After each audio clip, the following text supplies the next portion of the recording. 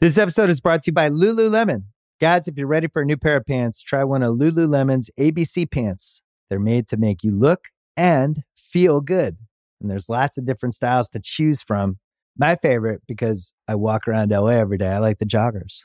I'm not jogging, I'm just walking fast. But if you're working out, I would try them out. And if you want something a little sleek, maybe business-like, maybe try the ABC Slim Fit trouser. But I am a joggers guy. Once COVID happened, I was just like, I want to wear jogging pants and joggers and all kinds of soft pants as much as I possibly can, especially when I'm working out. Ultra comfortable and versatile. ABC pants are really in a league of their own. Buy a pair right now at Lululemon.com. This episode is brought to you by Hotels.com. If you're busy like me and you're trying to catch your kids' games, it's important to have somewhere where you can go to find a good hotel. We're all over the place. Sometimes, we're in Florida, we'll be in New York. You want to take the wife on a quick vacation and get away. Whether you're looking for a relaxing getaway or heading out of town to see the playoffs, Hotels.com app has a perfect hotel for every trip. Compare up to 5 hotels side by side so you can see prices, amenities, and star ratings without having to switch back and forth between options. So start planning your next getaway and find your perfect somewhere in the Hotels.com app today.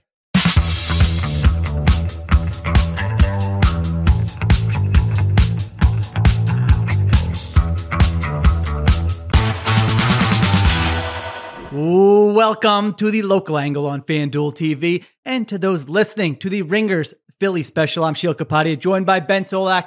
We will talk about the Eagles getting blown out by the San Francisco 49ers. And of course, later we'll have on John Jastrzemski from New York. He'll talk about that Jets loss to the Falcons earlier on Sunday. We'll have Brian Barrett and James White from Off the Pike. The Patriots getting shut out 6-0. I did not have eyes on that game, so we'll see what they have to say about that one. And then finally, Jason Goff from the Full Go. We'll talk about what's in store for the Chicago Bears in Week 14 and the rest of the way. First of all, Benny Souls, you still got the Eagles sweatshirt on. You're still feeling okay. I have a way, I just want to say, how are you? And then I have a way to frame how we got to talk about this Eagles 42-19 loss to the 49ers. Is that how you pronounce it? Loss? Loss. Am I saying that right? It's been a while. I don't use this word very often over here. Yeah, I thought the Eagles would lose this game because they had a tough game against the Chiefs and they had a tough game against the Bills. This is a tough stretch. They haven't been playing their best ball. Eventually your chickens come home to roost. And with the Niners as motivated as they were to win this game, I expected the Eagles to come in and lose this. I talked about that last week on Philly Special. This just kind of smells like a letdown spot for the Eagles.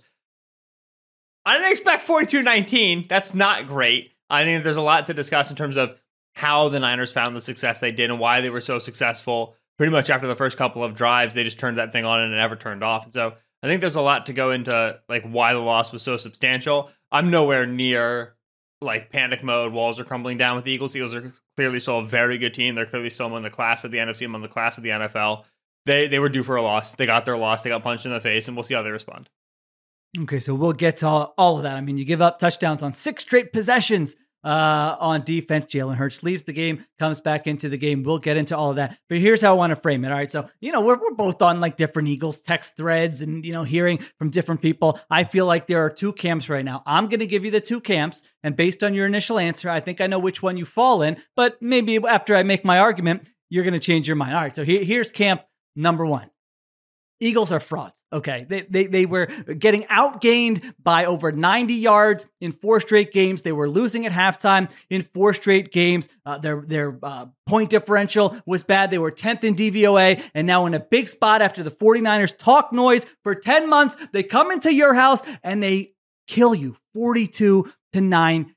We should have seen this game coming all along. You can't keep winning the way the Eagles were winning games. Yes, they were 10-1, but we all know they weren't as good as that record indicated. This is the start of something. There's going to be more losses this season. This team is probably not going to the Super Bowl. All right, that's camp number 1. I don't know if we have a name for that. I know some folks in that camp for sure. Some people like that. Yes. Okay. And camp number 2. Everyone settled down. Okay. This was the 49ers Super Bowl. They had this game circled on their calendar. They couldn't get there last year. They were whining all off season. They come in and they win this game. Who cares? The Eagles are still 10-2. They're still the 1 seed in the NFC. It doesn't mean anything that substantial for them. This could end up being the best thing for them. It resets everything. Like you said, they get punched in the face. Now you refocus, you get the intensity back up. You go to Dallas next week and you win. Guess what? You're probably still going to be the 1 seed in the NFC. And if you play the 49ers again, the 49ers are going to have to come back to the link. It's going to look a lot different that time. So listen, if everyone wants to panic for 24 hours, go ahead, but it's not that big of a deal. It's one loss. All right. So those are the two. Give me, all right, do you have some parts of one tugging at you? Do you have some parts of two tugging at you? Where do you kind of stand with those two viewpoints on this Eagles team? Yeah, I'm mostly in camp two because the Eagles are very good. And they have extremely good players, and they have a coach who's won a ton, and they have a quarterback who's won a ton, and they're good. Like we have such a large enough sample over the last 2 years of this team just winning games to be like, all right, they usually win games. Now, the part of me that does tug to camp one, the little, quiet, terrified voice in the back of my head, the question that he's asking is, well, okay, Ben, you watch football, you cover football. What are the defensive adjustments they make to solve the problems that they had against the Niners offense? And the answer that my head gives is, I don't get healthier at linebacker. And I'm not sure I myself believe Nakobe Dean and Zach Cunningham are that good. Sign Shaq Leonard. I don't think I myself believe Shaq Leonard is that good. I think adding players at linebacker can help solve some of the problem for you. I think it can mitigate some of the bleeding.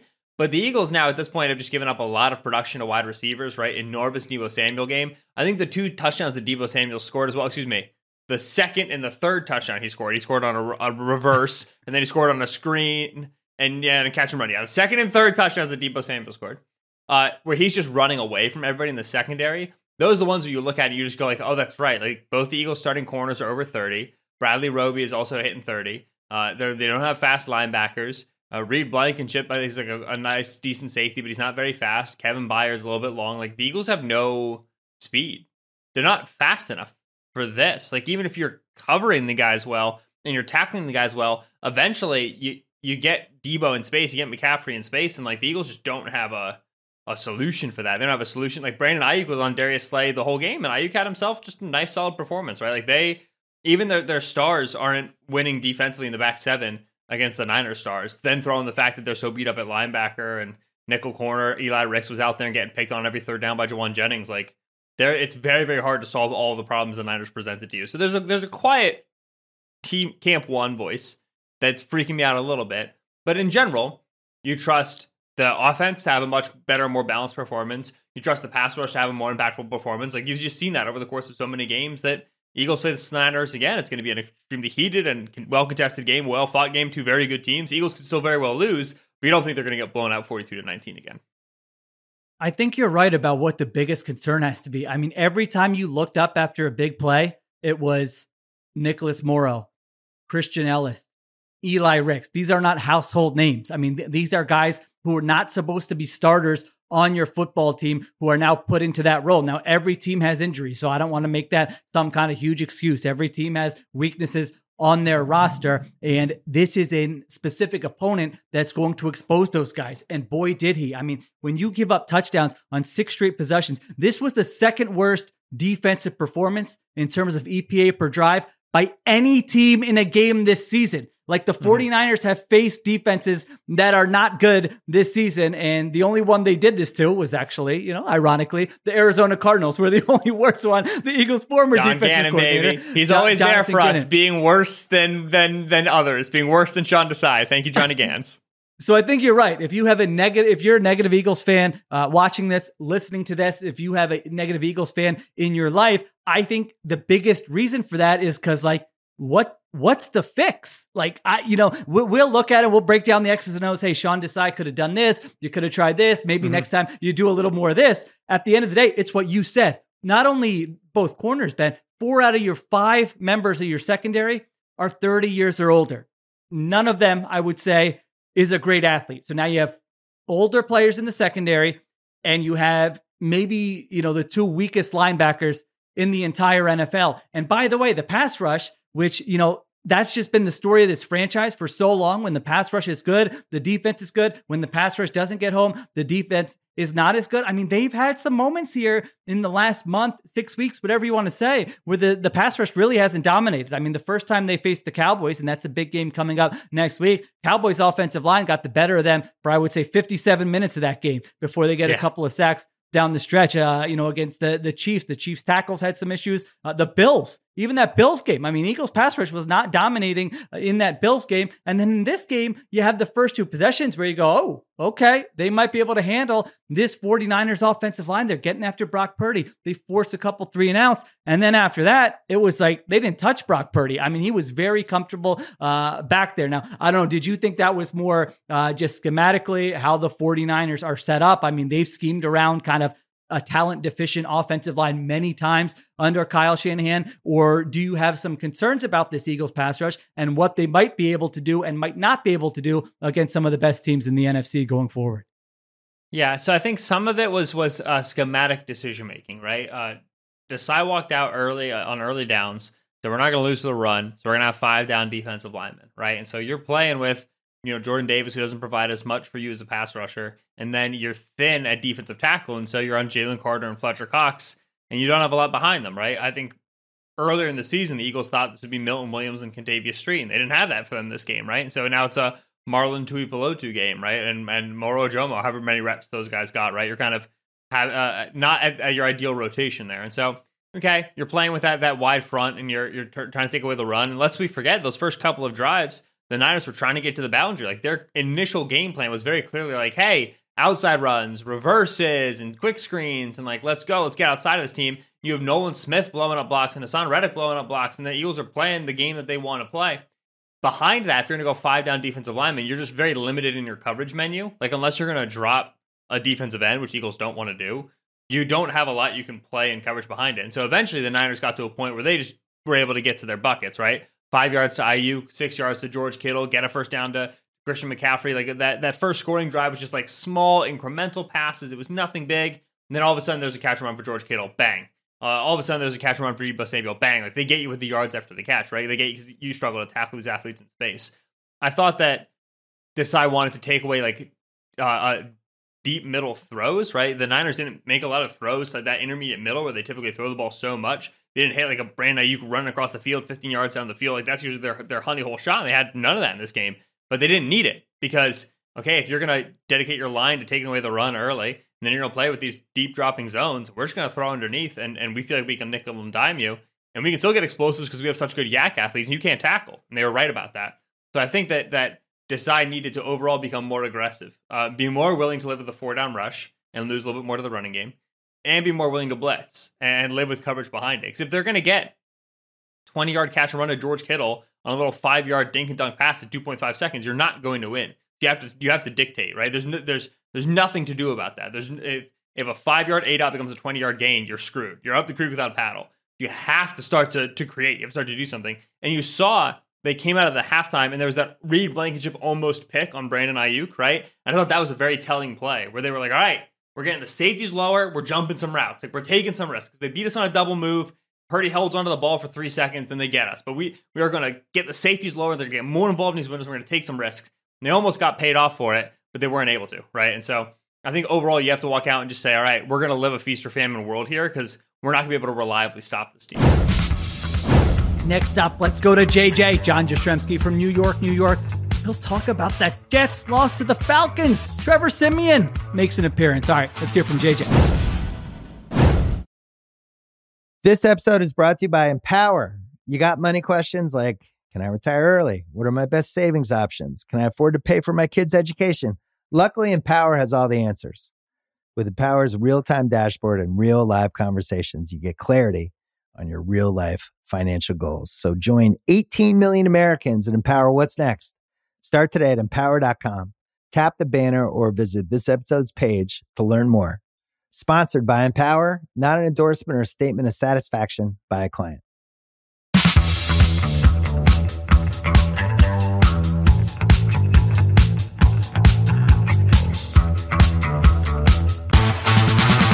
Welcome back to the Local Angle right here on FanDuel TV. I'm John Jastrzemski.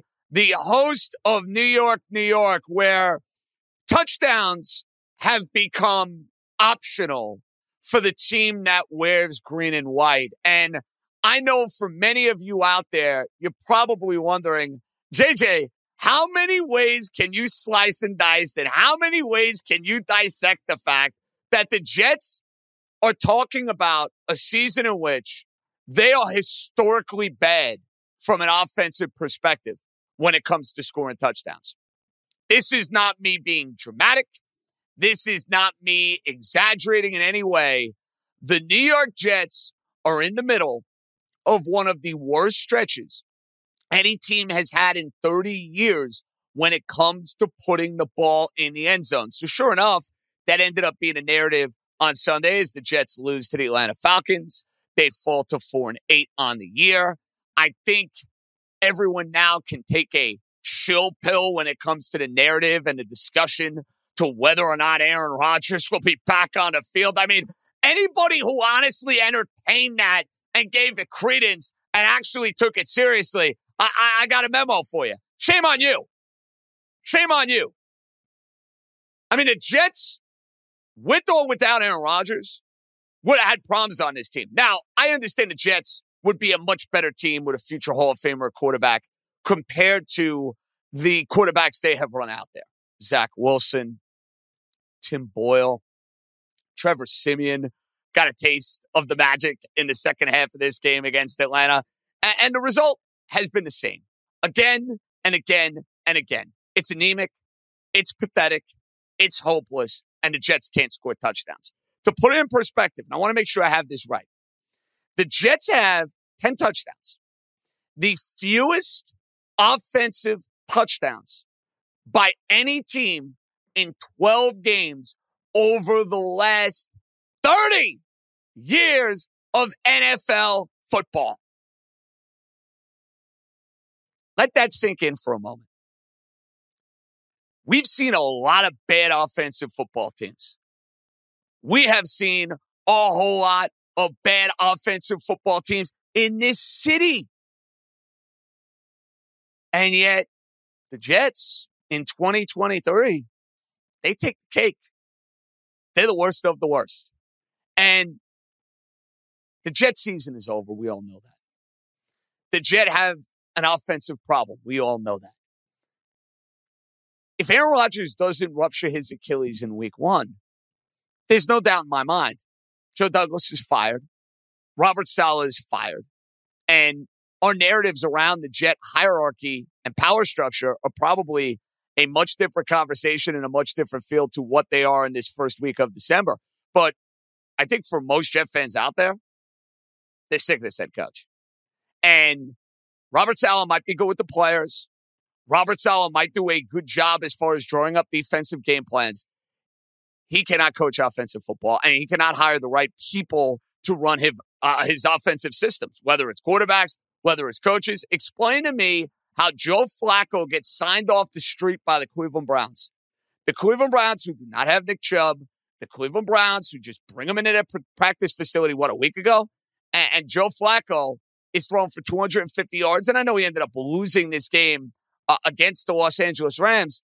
But Joe Flacco, to me on Sunday, played better than any Jet quarterback at any moment here in 2023. How's that the case? How is that possible?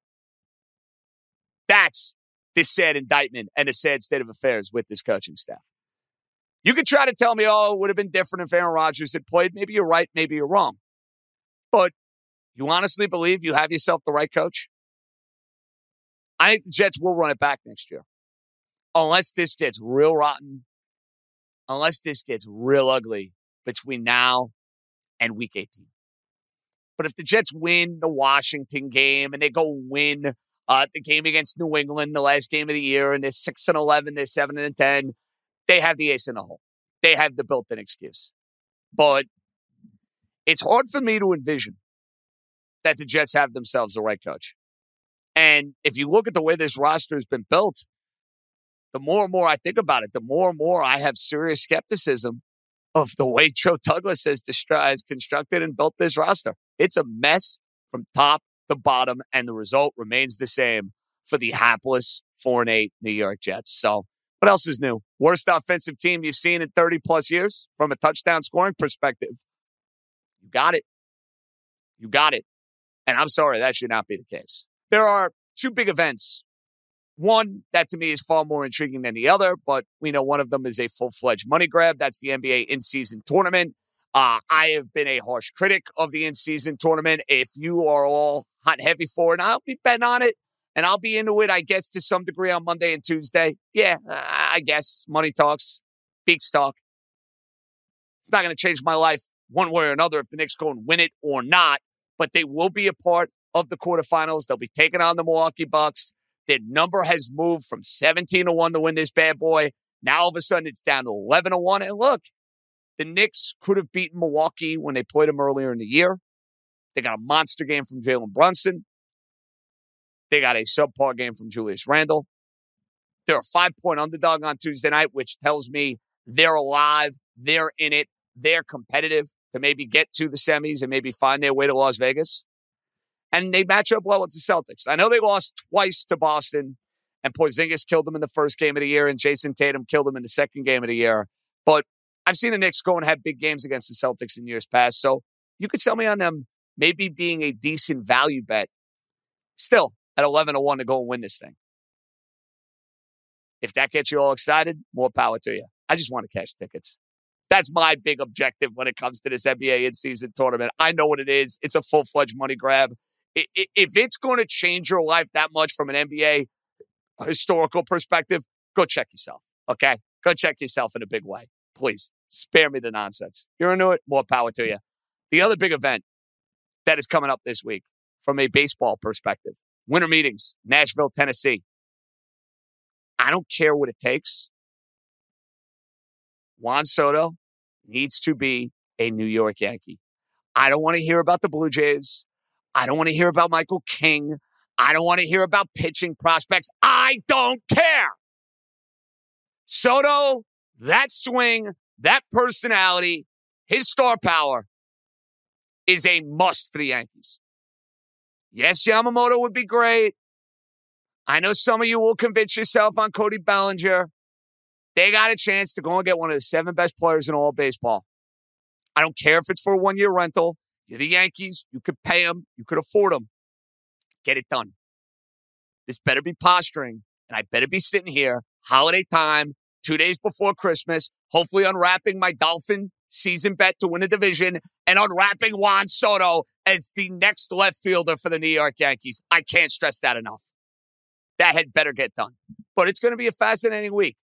Ohtani, not coming to town.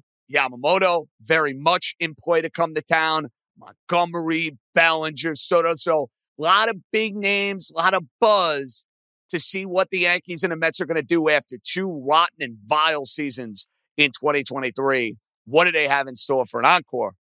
And what can they do to really make that encore a much better one in 2024? All right. As we now, here on the local angle, turn it over to you.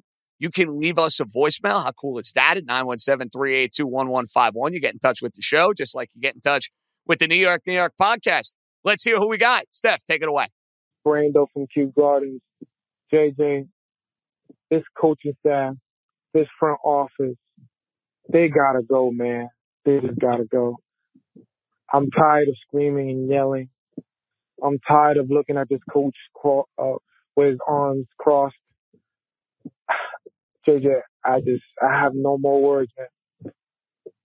These guys, the whole front office, the coaching staff. And if Woody Johnson can sell a team, sell it. Just sell it.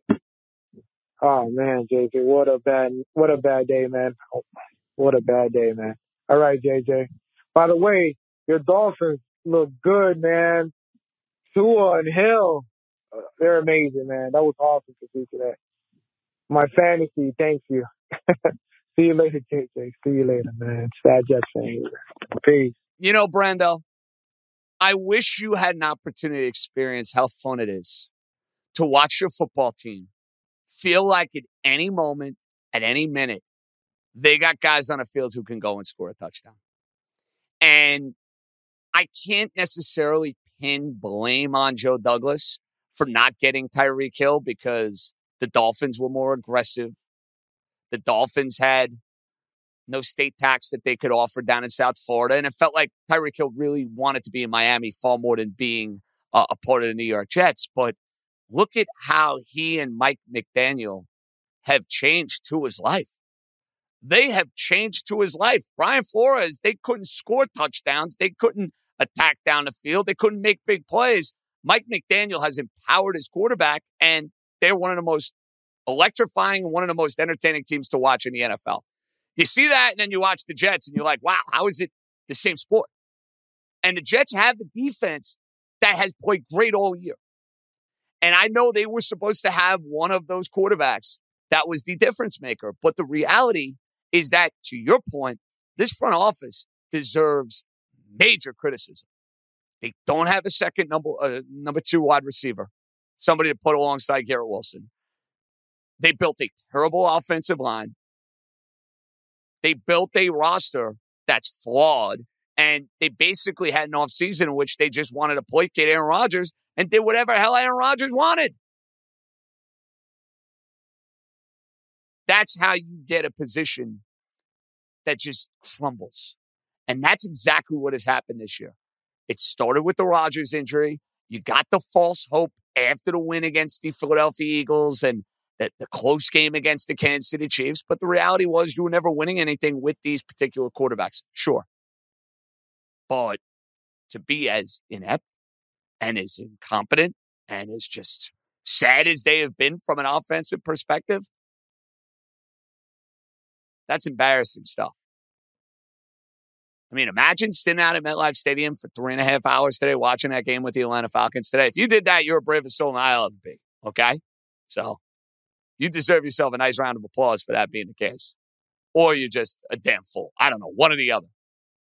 I'll look at it positively. You might look at it negatively, but be my guest. All right, before we say goodbye, Jeff Money, who joins us on our pod each and every week, got some picks for me. What do you got in store for the Monday night action, Jeff Money? Let's go. What up, JJ? Jeff Money here with a handicapper picks a beat for Monday the 4th, the Monday Night Football game. You already know what I'm going to roll with. I'm rolling with the Jacksonville Jaguars minus the 8.5 over the Cincinnati Bengals. So we're going to roll with the Jaguars minus the 8.5. Let's see if you have a family play, if your heads up at me on that game. And everyone can follow all my daily plays on Twitter at Jeff Money. Okay, JJ, I'm out of here. Let's go. Let's go, Jeff Money. We are not riding together on this particular game. I think you're going to get a spirited effort from the Cincinnati Bengal defense. And I would take Cincinnati plus 8.5, even with Jake Browning, the quarterback, to go and keep this game competitive. Bengals got a lot of pride. You got a lot of guys who played in winning environments each of the last 2 years. They're not going to have many moments the rest of this year where they can shine in front of a national audience and on the national stage. I think you get that on Monday night. I think Jacksonville will win the game. I think Lawrence will do enough to win the game, but I think that 8.5 number is pretty sharp, and I would take Cincinnati to go and keep it close and competitive for the nation to see. We'll be cashing Knicks plus 5 on Tuesday, though. I love that in the in-season tournament. They will be in that game for sure against the Milwaukee Bucks, and I like my 17-1 a lot more than I like 11-1. Just saying, just throwing that out there. That'll do it for New York, New York, with John Zastremski here on the Local Angle, right here on FanDuel TV. We'll come right back. Next up, we've got Brian Barrett and James White from Off the Pike to talk about the Patriots and Bailey Zappi getting shut out. Oh, man, I was watching that score all day long. 6-0, 6-0, 6-0. Just stayed there. 6-0 win by the Chargers. Where does that leave the Patriots? Brian and James will talk about that.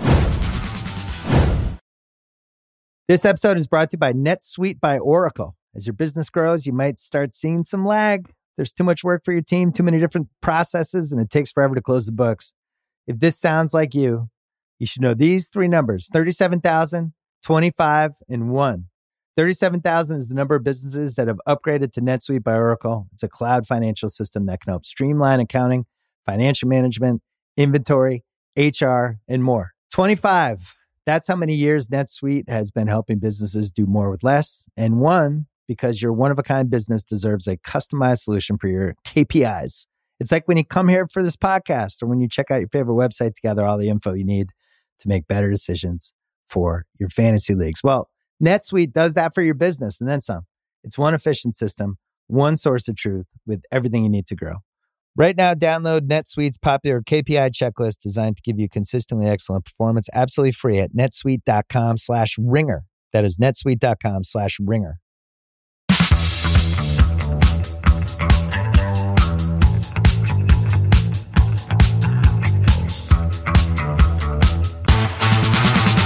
I'm Brian Barrett from Off the Pike, and joining us now, as he does each and every week, it is three-time Super Bowl champ James White. Well, James, we always say this is rock bottom for the Patriots.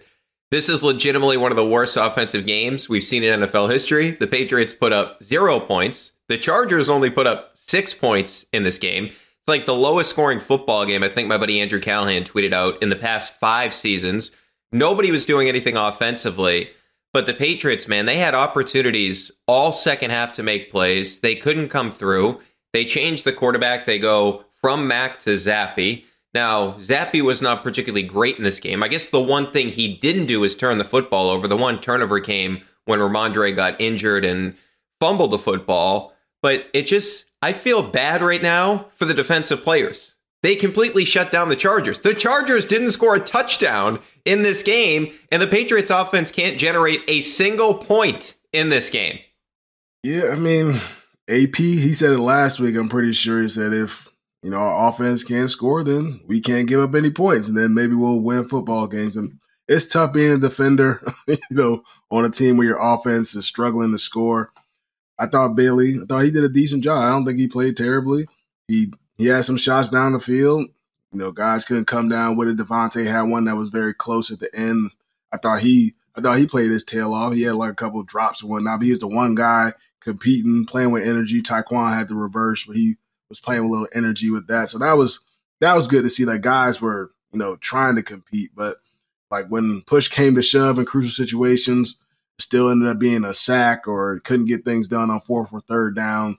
And that's just what it's been. You see a decent drive, get into the red zone, decide to go for it on 4th down, sack, or just the play doesn't end up working out. And this has been the story of the offense all year long, but it's hard. And I'm sure it's tough coaching it. I'm sure it's tough playing in it, and it's just very frustrating.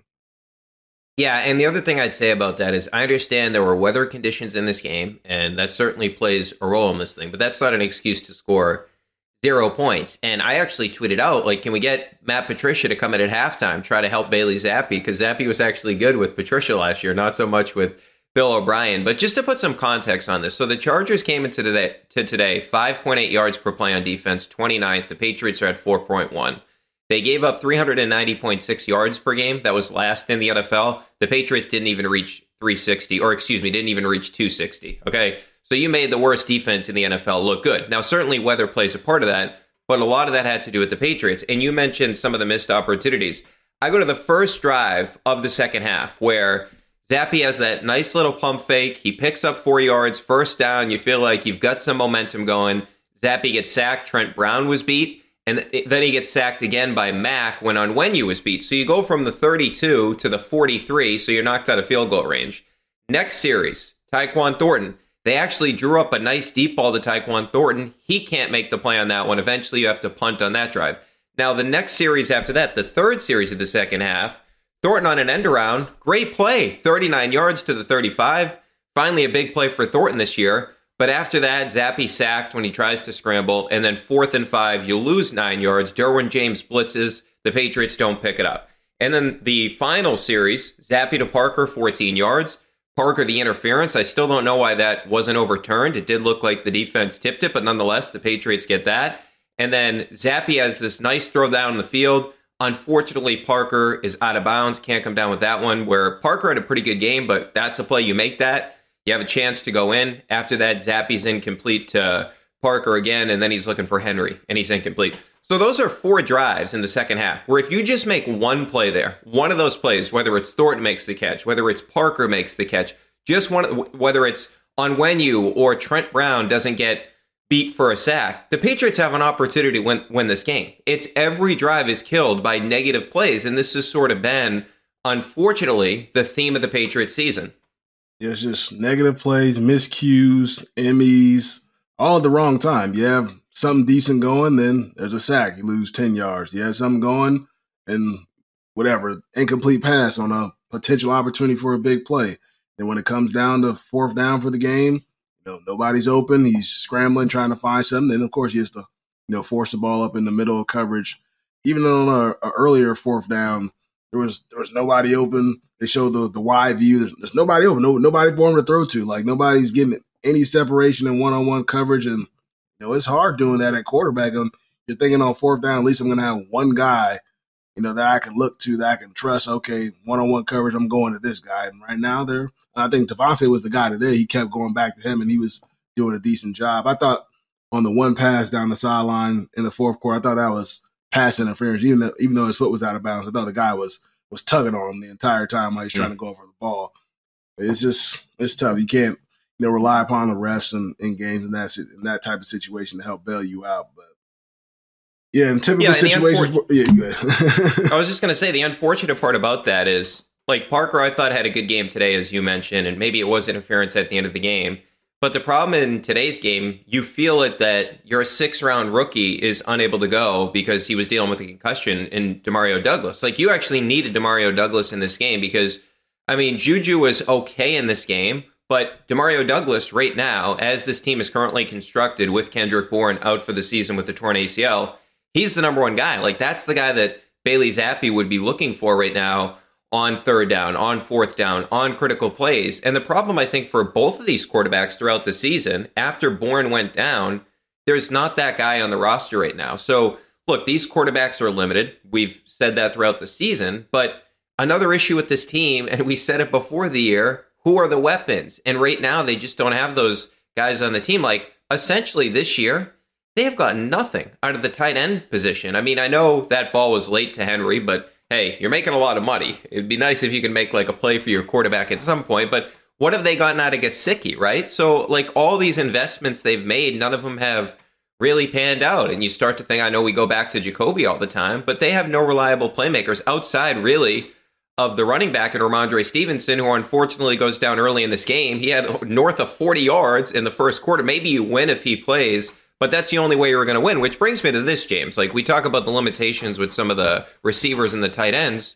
We heard all week Malik Cunningham was getting reps at practice. The Patriots, clearly they had issues with the vertical passing game, which has been an issue all season long. Where was Malik Cunningham? Where was the package for Malik Cunningham? I thought for sure that we were going to see this in this game, and we don't see him at all. Yeah, I thought we would see at least a few plays, him sprinkled in there, especially when the offense can't get anything going. Just, mix him in there on first down, second down, a third and short, just to give the defense something else to think about. His ability to throw the ball, run the ball, whatever, just line him up with a receiver just to make him think, I don't know, just put the guy out there on the football field. I thought it would happen at some point. With Ramondre going down, I thought that was a huge loss. He's been the best part of the offense these last several weeks. He's back breaking those tackles, running through arm tackles, getting downhill, showing the explosiveness, the 40 yards in the first quarter. If he finishes the game, he probably has over 100 yards rushing. And then, maybe it was easier for Bailey Zappi today. Maybe he'll have, more easy access throws across the middle on play action and things of that nature. I thought Zeke was trying to run hard, but it seemed like the holes were, starting to close the more the game went on. And it was a tough battle. And it's hard to see it. Not getting, like you said, much production from the tight ends. The receivers aren't creating much separation. This would have been a great game for Pop Douglas. A lot of short passes. He's that type of guy who can, get the ball in space. He can make a few guys miss, create those extra yards. That's what we would always talk about. When I was playing, we played in those, rain weather football games. Probably going to be a lot of short passes. Guys got to catch the football and then make guys miss. It's going to be sloppy tackling, sloppy routes, things of that nature. You got to take advantage of the weather, which I thought Ramondre was doing early on. Not many. I thought Taekwon did on his reverse. He ran through an arm tackle and created a big play. That's the type of thing you have to do in those type of weather situations to help your quarterback out. The skill players have to be able to create yards on their own.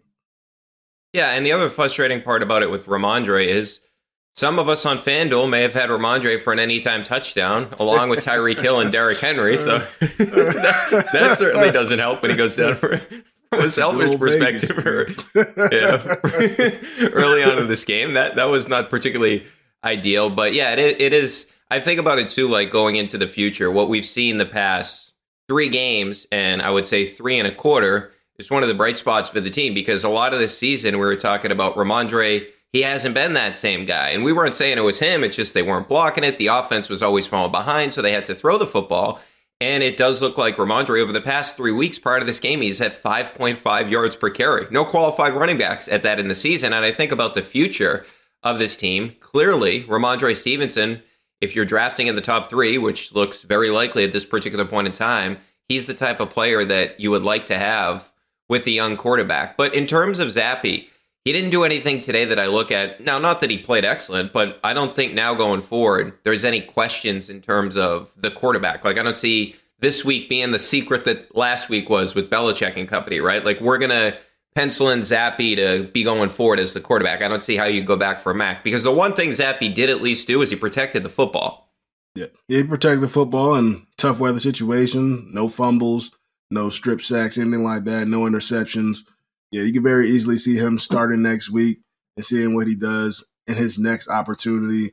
Getting better weather, getting another start under your belt and seeing what he can do.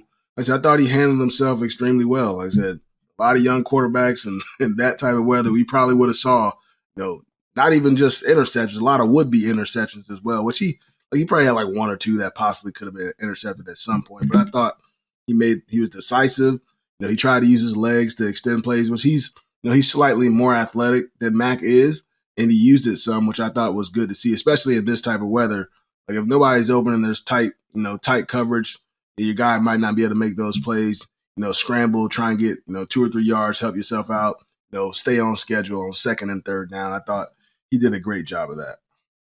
Yeah, and one thing I have to say is one person with this organization maybe made the best choice, and that's Devin McCourty. Because Devin McCourty, like yourself, is a 3-time Super Bowl champ, and he made the right choice to retire after this season. So I'd like to congratulate Devin McCourty on an excellent choice, because he didn't have to go through this season with the Patriots. Next up is Jason Goff from the Full Go to look ahead at what's in store for the Chicago Bears in Week 14 and the rest of the season. Justin Fields, draft positioning, Matt Eberflus. Jason will get all. There's a lot that could impress you about the all-new Honda Prologue EV. True, it's got class-leading passenger space and clean, thoughtful design and intuitive technology. But what really sets the Prologue apart from the competition is that it's more than an EV. It's a Honda. Honda, the power of dreams. Visit honda.com/prologue to learn more.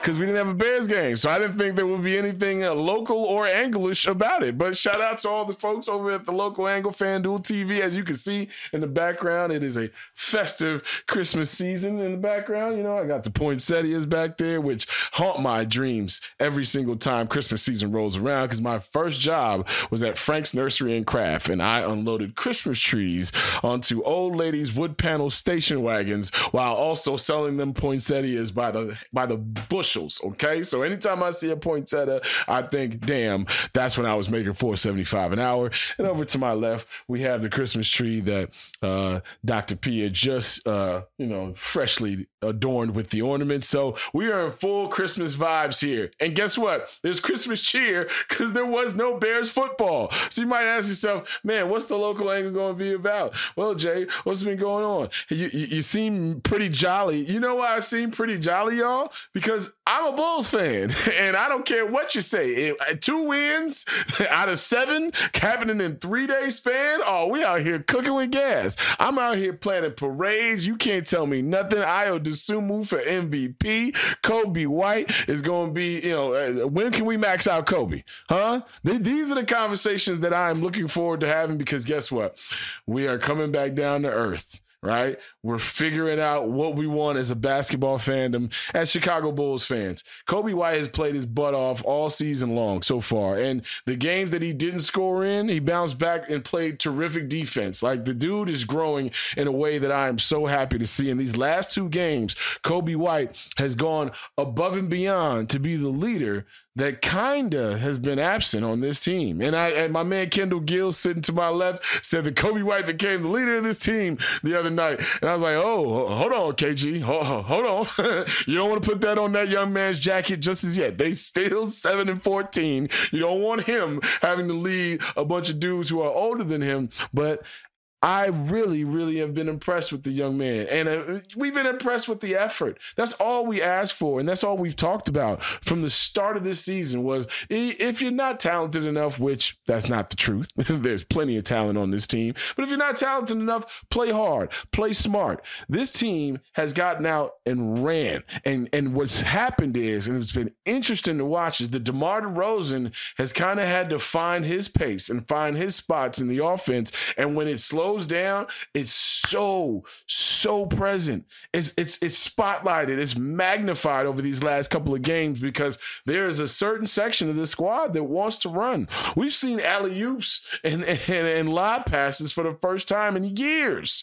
And you can't get those usually in the half court because the guy that you would be throwing it to is the guy that's usually got the ball in his hands dribbling, which is Zach LaVine. So in the last 2 games, I've seen better effort. We've seen better shooting, obviously. And it's not even the fact that the Bulls control the basketball. See, this is the thing. We talked about that top 5 defense and top 10 defense as far as the metrics are concerned. Well, what's happening is the beginning of this season with the pace not being what it's supposed to be, the Bulls are in the top 5 in turnovers allowed, right? So they hadn't been turning over the basketball. They've been putting up a lot more shots, but in that first game, without Zach and without DeMar DeRozan against the Milwaukee Bucks, ladies and gentlemen, against the Milwaukee Bucks, they had 13 first-half turnovers, and I wasn't mad at one of them because they all came in the half court. They were running. They were pushing the ball, and when the offense got bogged down or the defense was set, that's where they turned the basketball over. So even the turnover number, which what they're playing right now, I look forward to that getting a little bit chunkier. You know why? Because the mistakes that they need to make are effort and pace mistakes. It's not decision making where it's like, I'm doing too much. If anything, it's a guy not getting hit with a back cut or somebody being faked out where they're supposed to be because you're on the floor with guys that you're not normally on the floor with. The rotations have been skewed a little bit as well because Zach LaVine has gone down. DeMar DeRozan missed a game in there with an ankle sprain. Alex Caruso didn't play the second half of their last game. So they've got guys out there that haven't really been on the court with each other for any appreciable amount of time. And Ayo Dosunmu was like, all right, it's time for me to just run and play defense and do the things that I did in Illinois. Like the way that Justin Fields, when everybody blew up about the coaching answer that he gave, and then he had to come back out and talk about it an hour and a half, 2 hours later. It's not because somebody is dumb. It's because they're young. They're inexperienced. A lot can be put on an inexperienced developing player's plate, and it'd be too much. We've all been the new person at a job, the new guy, the new girl, the new whatever at a gig. And if on day one you learn how to do everyone's gig, then there's going to be an issue. It is not about aptitude. It's not about can you pass a test. It's about, okay, you're a professional, and this situation, anytime that too much is heaped on a young player's plate or a young athlete's plate, it's because the situation probably isn't good, right? It's because you were there as the savior because this team is no damn good. Or people are hurt and you have to fill in. Ayo Dosunmu looked like a regular basketball player. He didn't have to worry about initiating the offense and doing pick and rolls with Vooch. He was just out there playing. And these last couple of games, I know that in the grander scheme of things, the big picture, they don't mean a lot when it comes to what the Bulls will be this season. But for me, it was stark. The contrast was stark. And it's bad timing for Zach. and his right foot soreness. It's horrible timing for him, right? Because you go out and then all of a sudden they have 2 of their better wins of the season, which brings the total to 7. So even if it ain't about you, it looks like it's about you playing. Like, you know what I mean? Like, I can't leave my crib, tonight and then come back a week later and be like, man, we was just having this me and P was just having this conversation. Man, somebody really did put together all these bookshelves in here, huh? It's like, damn. As soon as I left, everything got done around here. Hey, it ain't that I'm a bad guy. Maybe I was just a little bit slow on the draw putting the together. That's all it is. And that's what it looks like with Zach now. These last 2 games, it's like, well, maybe I'm not a bad basketball player, and maybe I'm not the reason why the pace is slower and the effort is bad, but I'll be damned. I'll be damned if they didn't figure it out while I was away. Right? And he's going to be away now for a week, backloaded to the last 2 games, right? So he's already spent that time on the men. And I'm not here to question if Zach has a legitimate injury or not. We just know what the optics are, and we talk about these things like fans and observers do talk about these things. So to see this team, and there's a little bit of this in it too. Hey, the backups, and we've all been in jobs before where we got a chance to do somebody's job that is above ours, and you can't wait to style on somebody. The backups looked at each other and was like, hey, y'all, the dudes that we've been talking about behind their backs ain't playing these next couple of games. Let's get it in.